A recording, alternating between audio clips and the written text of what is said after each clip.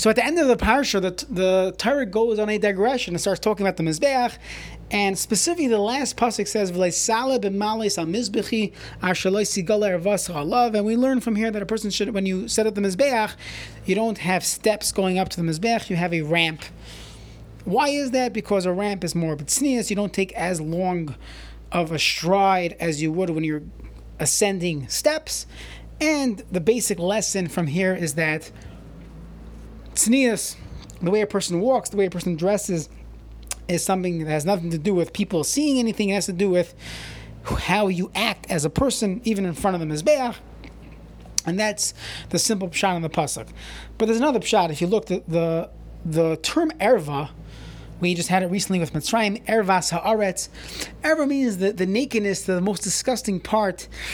The blemish of a person can be seen via steps, but cannot be seen on a ramp. What does that mean? So, two pshatim that I could think of. One is something I heard from the late Rabbi Dr. Abraham J. Twersky, who I read many of his books and learned so much from him. We'll definitely miss him. There's a concept found in Hasidus and all over the place. When a person is not growing in life, you're not getting higher and higher, you're automatically slipping, you're going down. And that is shown to us by a ramp. The ramp is on an incline and there's nowhere to land. A set of stairs has a landing. There's a landing. Every step could be a landing. And the erva could be that a person thinks that I could just be complacent. I am who I am. I'm never going to grow, and this is who I am forever. And that complacency itself will cause one to slip down that ramp. So the ramp is showing us, don't be that erva, that complacency that I could just stand on my step. Don't do that.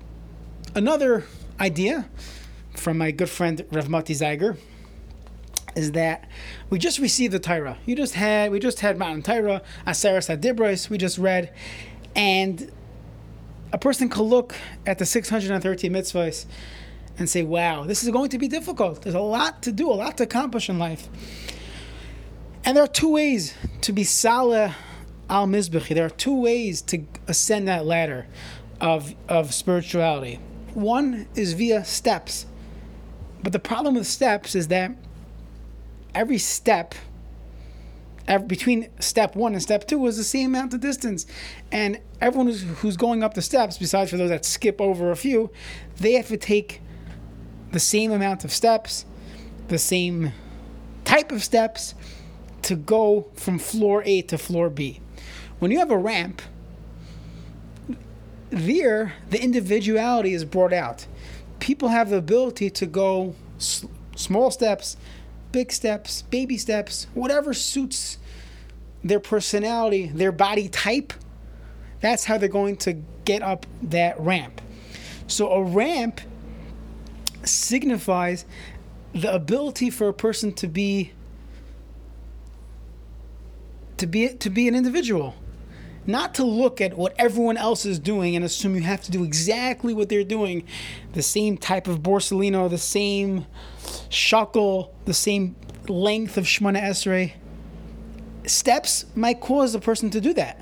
But a ramp gives a person the ability to say, this is my mahalach. This is how I'm going to grow in life. This is perfect for me and my family and my going up that ladder. Not because my friend is doing it, I need to do it as well. For him, that's his own thing. That's the way he goes up the ramp. I go up the ramp slower. But when it comes to steps, everyone has to be the same. And it could be that's another lesson to be learned. The erva of Klal Yisrael could be everyone's trying to outdo each other and copy each other, and everything has to be perfect and symmetrical, and yet no, everyone has their own way of avodas Hashem. The Mishnah Berurah talks about 12 different shvatim, 12 different neschais hatzvila. Whatever suits you better in your avodas Hashem, again, all within the gamut of halacha, that is the way a person should approach avodas Hashem.